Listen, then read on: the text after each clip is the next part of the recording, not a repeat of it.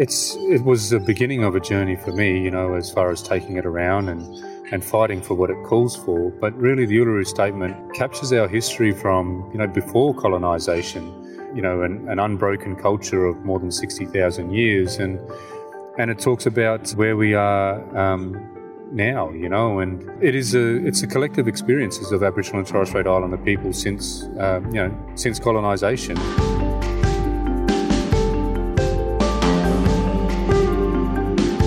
Welcome to episode 194 of Be The Drop, a weekly interview podcast sharing stories from inspirational people to help you learn how to tell your story. I'm Amelia Veal, Director at Narrative Marketing and firm believer in the superpower of storytelling.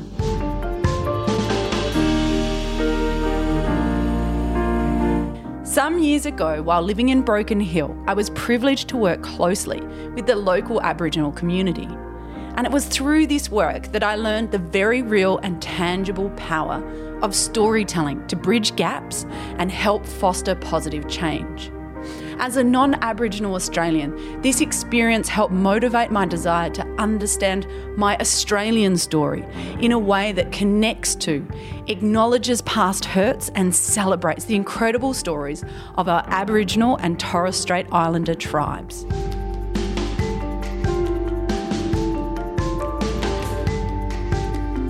Thomas Mair is the National Indigenous Officer at the Maritime Union of Australia and a passionate advocate of the Uluru Statement and the 3 reforms contained within it. In fact, the statement is an invitation to all Australians to walk together and support the proposed reforms to create a better future for the entire Australian nation. If you believe that the First Nations deserve to have a voice, this interview with Thomas will help you understand how to show your support. In episode 194 of Be The Drop, recorded live at the Adelaide Writers' Festival, Thomas recites the entire Uluru Statement, which he knows by heart. He explains the journey to create his book, Finding the Heart of the Nation, shares some helpful resources, and extends an invitation to join the movement. This is Thomas's version of Be The Drop.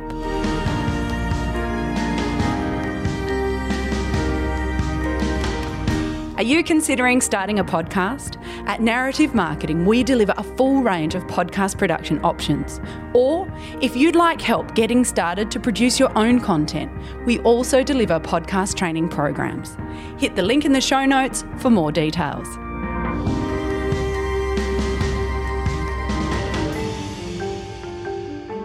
Thomas, thank you so much for joining me for our next episode of Be The Drop. No worries, Amelia. Well, we're here by the banks of the River Torrens at the Adelaide Writers' Festival, which is a pretty nice place to be. And you've just given your session on the Uluru Statement. So I want to ask you a few things about that. And to get the episode started, I get my guest to explain an item of significance. And for you, that's a pretty special thing and obviously very relevant. And apparently you can recite it from heart. So obviously people can't see this, but he hasn't got it written in front of him. So let's see how Thomas goes. We gathered at the 2017 National Constitutional Convention, coming from all points of the southern sky, make this statement from the heart. Our Aboriginal and Torres Strait Islander tribes were the first sovereign nations of the Australian continent and its adjacent islands, and possessed it under our own laws and customs. This our ancestors did, according to the reckoning of our culture from the creation, according to the common law from time immemorial, and according to science more than 60,000 years ago. This sovereignty is a spiritual notion, the ancestral tie between the land or Mother Nature and the Aboriginal and Torres Strait Islander peoples who were born therefrom, remain attached thereto, and must one day return thither to be united with our ancestors. This link is the basis of the ownership of the soil, or better, of sovereignty. It has never been ceded or extinguished, and it coexists with the sovereignty of the Crown. How could it be otherwise? That a peoples possess the land for 60 millennia, and this sacred link disappears from world history in merely the last 200 years? With substantive constitutional change and structural reform, we believe this ancient sovereignty can shine through as a fuller expression of Australia's nationhood. Proportionately, we are the most incarcerated people on the planet, We are not an innately criminal people. Our children are alien from their families at unprecedented rates. This cannot be because we have no love for them. And our youth languish in detention in obscene numbers. They should be our hope for the future. These dimensions of our crisis tell plainly the structural nature of our problem. This is the torment of our powerlessness. We seek constitutional change to empower our people and take a rightful place in our own country. When we have power over our own destiny, our children will flourish, they will walk in two worlds, and their culture will be a gift to their country. We call for the establishment of a First Nations voice enshrined in the Constitution. Makarrata is the culmination of our agenda, the coming together after a struggle. It captures our aspirations for a fair and truthful relationship with the people of Australia and a better future for our children based on justice and self-determination. We seek a Makarrata Commission to supervise a process of agreement making between governments and First Nations and truth-telling about our history. In 1967, we were counted. In 2017, we seek to be heard. We leave base camp and start our trek across this vast country. We invite you to walk with us in a movement of the Australian people for a better future. Well done, and you did recite it. So you've obviously said that statement a number of times. It's taken a bit of practice and the courage to not be afraid. Well, I couldn't be afraid to get it wrong, so I got it wrong a few times in front of a lot of people. Well, it's obviously something that's very important to you and is the culmination of a journey that you've been on, but not just yourself. A number of Indigenous Australians have been on this journey, and I like in that statement that it invites Australians to come together and join. And as a non-Indigenous Australian, I really like that I feel included in that Uluru Statement. And, you know, as many non-Indigenous Australians, I do sometimes think, what can I do? What is my part? How do I do things in a respectful way? Because I feel there's a lot of education missing for me. I went through an education where we got a very brief overview of Indigenous Australians, but realistically it was mostly from a British invasion or colonisation was the terminology used instead. So there's a couple of questions in that. Obviously this is a big conversation to be had, but I'd like to go back first and I'd like for you to explain to us why you think that statement is so important.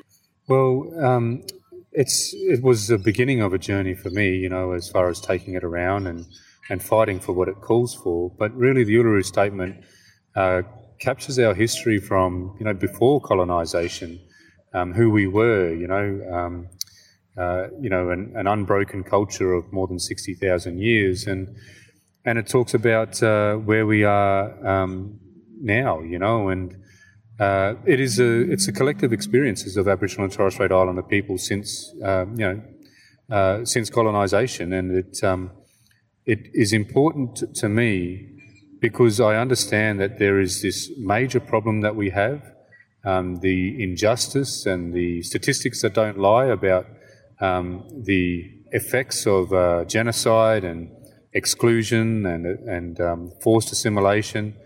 And then it proposes a way forward. And it is a very inclusive thing. It's visionary, something that this country has lacked, visionary documents like this. And it's an invitation to walk with us to complete that journey and be a nation that's whole and some place that we can be proud of. And since then, since that statement and the conference at Uluru, you've been on a journey quite literally around the country, sharing the statement and the intent behind it and promoting what it's asking for, and more recently released a book titled Finding the Heart of the Nation, which talks about that journey, and it's a beautiful collection of stories. Thank you for sharing that. Thanks. So tell us about that journey. What's that been like? You're still journeying, aren't you? Yeah, still going, because we're going to keep fighting for this until we get it. The journey for me really began straight after Uluru. There was no money in a campaign or anything, and I was fortunate enough that I had the great support of the Maritime Union of Australia, my union, and Arnie Pat Anderson, who was the leader of this process that brought about the Uluru Statement, went and met with our National Secretary and asked us if I could be lent to the cause, basically. So I was seconded to the movement. And so with the resources of the Union, I was able to travel with the Uluru Statement, this beautiful canvas. It's about 1.8 metres in length and 1.6 in height or something like that. And I knew it was a powerful tool that people had to see. It was this sacred object that really compelled people, not just those eloquent words, but this beautiful artwork by Anagu Lawwoman, Rini Kulicha, Charmaine Brumby, Selena Kulicha and Happy Reid, that symbolises our coming together, and the Chukupa, these ancient storylines. But people see this thing, and when you explain the significance of it and what it calls for, they support it. So, I set about on that journey, as well as, other Aboriginal and Torres Strait Islanders did as well. And we've made a difference. This is still, even though the government has tried to kill this since 2017, it's still a live political document that is only growing in support. Yeah, and it's incredible the number of people I've talked to, and they don't know yet about the Uluru Statement. So we definitely need to get more of this movement out. However, having said that, we've just finished your session at Adelaide Writers' Festival, and to a standing applause, yourself with Professor Megan Davis as well, speaking on the statement and how important it is. And that was a really passionate, I had tears in my eyes. I wasn't alone, so there is definitely a growing amount of support going. How are you feeling on the ground? What happened as you went around and told these stories and collected other stories? Well, we started with nothing really. Other than the Uluru Statement and that wonderful moment and those proposals, because almost immediately Barnaby Joyce came out and said it was a third chamber, which is a lie. It was fear-mongering to try and make Australians think that we're going to steal their backyards and veto legislation. And he's since apologised for that. But then Malcolm Turnbull continued to say that, and continues to this day to his disgrace, I think.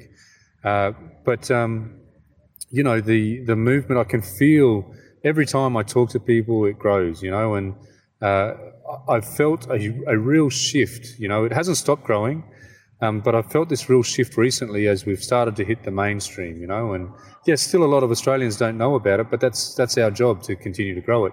But, in Marie Claire, there was this great thing with a whole lot of Indigenous celebrities. We'll be seeing a lot more about it, in the next 6 months. It was a beautiful article too. Yeah, it was a beautiful article, and it is growing, and we've shifted the politicians. That's the thing. Sometimes in campaigning like this, it's extremely difficult, but you need to celebrate your wins, and we have moved it from complete disrespectful dismissal back in 2017 to a position now where the Uluru Statement is acknowledged as the most strongly desired and only reform on the table, to give us a voice as that first step to addressing all the issues that we need to address. Yeah, so, in your presentation or conversation, you were talking a lot, yourself and Professor Megan Davis, about the three areas, so being voice, treaty, truth of the Uluru Statement and the proposed reforms that sit behind it. Can you perhaps explain, why that voice? What does that actually mean? So, for the Australians' general wider public, Constitutional law is pretty complex, right? Some of the stuff that Megan really Davis was saying, I was like, yeah. she knows her shit. She's an expert. Yes, but I'll constitutional law. Thank you. I'll speak it like a wharfie, because that's what I am. So basically, it's a representative body. That's all it is. It's a representative body that is protected by enshrinement in the rulebook of the nation, the Constitution. So if we think of the Constitution as a rulebook, all it is saying that the rule is that when there are decisions made that affect Aboriginal and Torres Strait Islanders, they get a say. And it's very simple. All of our representative bodies in the past have been destroyed from the 1920s. The first Aboriginal political organisation was the Australian Aboriginal Progressive Association. And the first president of that, an Aboriginal man, was a wharfie like me. But that organisation was destroyed by the authorities. The Protection Board that controlled our lives attacked those people that were, the leaders of it. And there's been many representative bodies since then that have all suffered that same fate. And so it is extremely important that we put this voice in the rule book so that it cannot be destroyed again. That's all it is, representative body that can't be destroyed by politicians. Yeah, and so obviously coming from my perspective as a non-Indigenous Australian, it's like I do have conversations with people, other non-Indigenous Australians, and there is this we don't know how to have the conversation properly. What is your advice around that? Well, I advise people to use the Uluru Statement to have that conversation. It's their beautiful, powerful, eloquent words. Use that statement as much as you can, but also read the Referendum Council report, the final report that has the entire Uluru Statement in it, which is more than what I read. There's actually a whole history of our struggle that we put together and an explanation of the reforms. Read people like Professor Megan Davis, the essays that she writes, Teela Reid, a young Wiradjuri Law-One lawyer. My book is helpful. And then just have the courage to have those conversations and share the Uluru Statement as that key tool. I think there's also a sense of guilt that people want to... It's a difficult truth to face for non-Indigenous Australians that throughout history, our ancestors have been involved in this slaughter. That's, I think, but we have to move beyond that. Yeah, but it is a challenging thing. Like, how do I feel about that? Yeah, I think you should be motivated to make change. If you feel guilt, that's okay, that's natural. But guilt isn't going to change anything unless you do something about it. And that's the wonderful thing about the Uluru Statement. It quite specifically says, from a national consensus as well, not just the opinions of a few, but a national consensus that came from a really well-resourced and carefully designed process. It says what we want you to do, and that's to help us set up this voice as a first step, constitutionally enshrined voice. And what I forgot to say earlier, there's a website, there's campaign tools, www.ulurustatement.org. Get on there, use those tools to help spread the word. And it does. I've been on the website, and there is quite a lot of really useful information, from welcome to country to a whole range of things that people may feel challenged in navigating if they don't have a local Indigenous person that they can talk to and speak with. And, it's a great collection of resources. Yeah, and that website is going to be improved substantially very soon, so it'll be even more useful. So looking forward then, what are you really excited for, and also what do you see as the biggest challenges? I'm really excited that we've got an opportunity to change the way that this country's relationship with First Nations people. That's our opportunity, and we can't squander it because, when I started being involved in the process, I went to a trial dialogue in Victoria in late 2016, and I nervously asked the question of the room, because I was nervous because it was mostly elders in that room, have we had an opportunity like this before, this wonderful process that we're about to embark on? And the answer was no. And so I'm excited that we have this opportunity, that we reach that consensus in the heart of the country, and, we just have to have the courage and the vigour to pursue it. And it is that for me, it was a profound moment because you reached that consensus. And I think that might be slightly undervalued, probably not within the Indigenous community, but certainly from outside, because there hadn't been the big group coming together. And as you mentioned, the dialogues around. So it wasn't just the one Uluru conference. There was a whole range of dialogues that went on before to feed up into that. So it brought together a huge amount of opinions and perspectives. And you spoke during your session about it was a 3-day conference and the tensions in there, because it's not like everybody just agreed. Gosh, all you have to do is ask people what their favourite colour is and you'll get differences of opinion. So this is a lot more important than that. Yeah, we're talking about the rule book of the country too, like the Constitution. After we had not been asked if we were interested in constitutional recognition 10 years ago, this has been a long national discourse, actually, constitutionally recognising First Nations people, and we'd never been asked. So that also caused a lot of tension. But, how incredible, how profound is it that we did reach a consensus? 250 of around 270 of us, and to expect that we're going to have 100% agreement, that's just to dehumanise us. So it's great, we've got to pursue this. And I had a question there, and it just flew out. Oh, I know. You mentioned that at the beginning of the conference there was a video that was showed that was quite had an impact and really helped set everyone's consciousness about the journey that you're about to go on. Is that a video that's widely available? Pardon my, I don't understand naivety, but yes, is that available? Yeah, it is. It's been amended, to suit releasing on YouTube. It was by Rachel Perkins, world-class filmmaker. It was a 20-minute film originally. I don't know what it is now, but it took us from, colonisation through all these moments where our people have come together and reached consensus, in different ways, not as extensive as the Uluru process, but in different ways, like the Yirrkala Bark petition, which was about, trying to stop Comalco from building, digging up Yolngu land, the Larrakia petition to the Queen, the Barunga statement, all these times where we've come together and put proposals to a king or a queen or a government, and had those hopes dashed against the rocks of political expediency.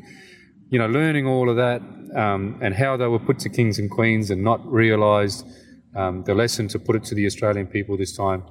I'm probably saying this a bit long and all that. Yeah, sorry. Is that something that you think would be impactful in schools? Like, is that the sort of education that we need to be adding so that future generations are more informed as they're coming through and can be therefore more supportive because there's a greater understanding?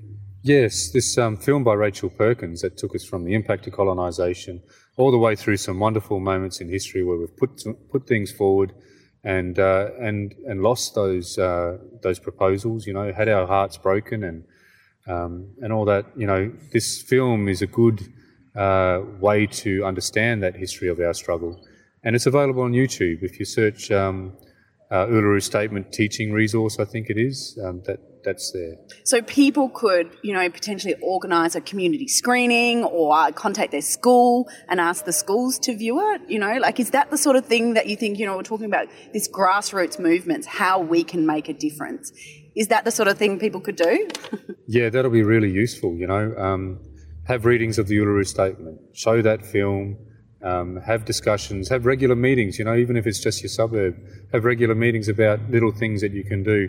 Well, people can do everything within their capacity to move the politicians and to grow the movement. Those are the main things, sharing the Uluru Statement, using social media as a tool. It's free, just hashtag Uluru Statement. The politicians are watching that stuff. They get reports on how much, these things are spoken about. So even that, they'll be powerful. Screen the film, screen the film in your community or to your family about the Uluru Statement. And the Uluru Statement itself, and just spread the word like that. But there's no action that's too small in this movement. You've just got to do everything that you can. And definitely have a look at a copy of your book, Finding the Heart of the Nation.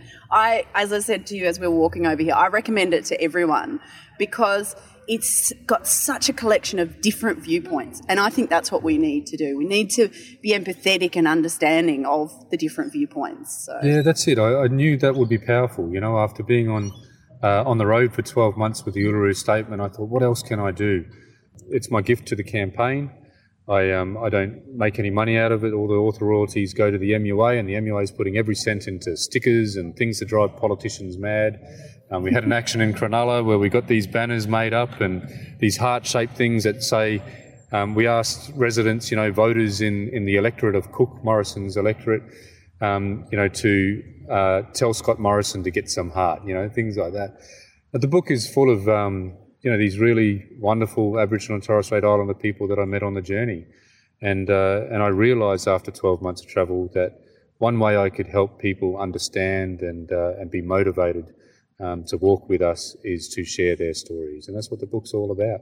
Yeah, because for some people, for a lot of us, it's impossible to spend 12 months travelling around Australia and learning these stories. So at least through your book, we can go on that journey. Yeah, I try and be descriptive. I talk about areas that I've been to, and some of the beautiful places in the country. There's lots of amazing photos, and a lot of them were taken just with my iPhone, but they turned out good, It's a beautiful book. Hardy Grant did a wonderful job on the cover and everything. So, yeah, it'll look nice on your mantelpiece as well as, teaching about the Uluru Statement and motivating you. Well, Thomas, thank you so much. In conclusion, though, can I ask you, for Thomas's Be the Drop tip. So that's your top tip for communication that motivates and inspires. Well, I think do what you believe in your heart. You know, if you have the opportunity to pursue something that you feel so strongly about, that you will get out there and challenge yourself, then grab that opportunity and use that, and use it to make the change that you need and your loved ones need. I mean, our society needs that right now, you know, whether it's climate change, Indigenous voices and agency. Just follow what your heart believes in. Fantastic. Thank you so much. Thank you.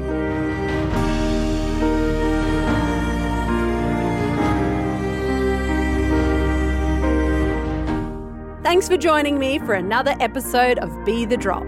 Don't forget to subscribe in order to ensure you never miss out on one of our weekly episodes.